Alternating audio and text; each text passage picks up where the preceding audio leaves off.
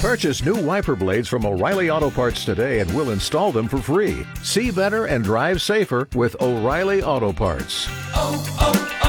O'Reilly Auto Parts. I'm Jeff Moats, KFOR Sports. With the NFL Draft just a few weeks away, one former Nebraska football player that could be selected is linebacker JoJo Domann. According to former NFL scout Russ Landy, Domann has speed to chase plays down, along with the ability to cover tight ends and receivers. To me, he's sort of the perfect version of what teams are looking for in that will linebacker in today's NFL. You can hear more with Russ Landy on the Hail Varsity podcast page at ESPNLincoln.com. The Nebraska baseball team today opens up a 3-game weekend series at Ohio State. First pitch is just after 5 this afternoon.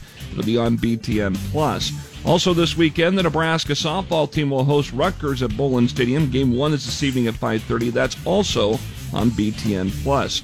Now to high school baseball from Thursday. Lincoln East remains undefeated with a 12-2 win in 5 innings over Kearney. Lincoln Southeast defeated Omaha Westside 8-6. Lincoln Southwest had to go 9 innings to beat Norfolk 17-16. And the same thing for Lincoln Christian against Fairbury as the Crusaders won 9 by the final of 5-2. Meanwhile, Norris edged Columbus 6-5 and Waverly beat Blair 7-4. In boys soccer, Lincoln East 5, Norfolk 1, Lincoln Northeast 3, Fremont 1.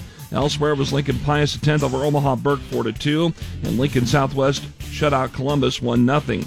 On the girls' side, Lincoln East got an 8-0 win over Norfolk. The co-op Lincoln Lutheran Raymond Central defeated Lutheran High Norfolk Catholic 4-0, and Omaha Central beat Lincoln High 3-1. At the LPS Track and Field Open at Lincoln on Thursday, Division I football prospect Malachi Coleman of Lincoln East won the boys' 100-meter dash with the third fastest time in the state this year at 10.95 seconds.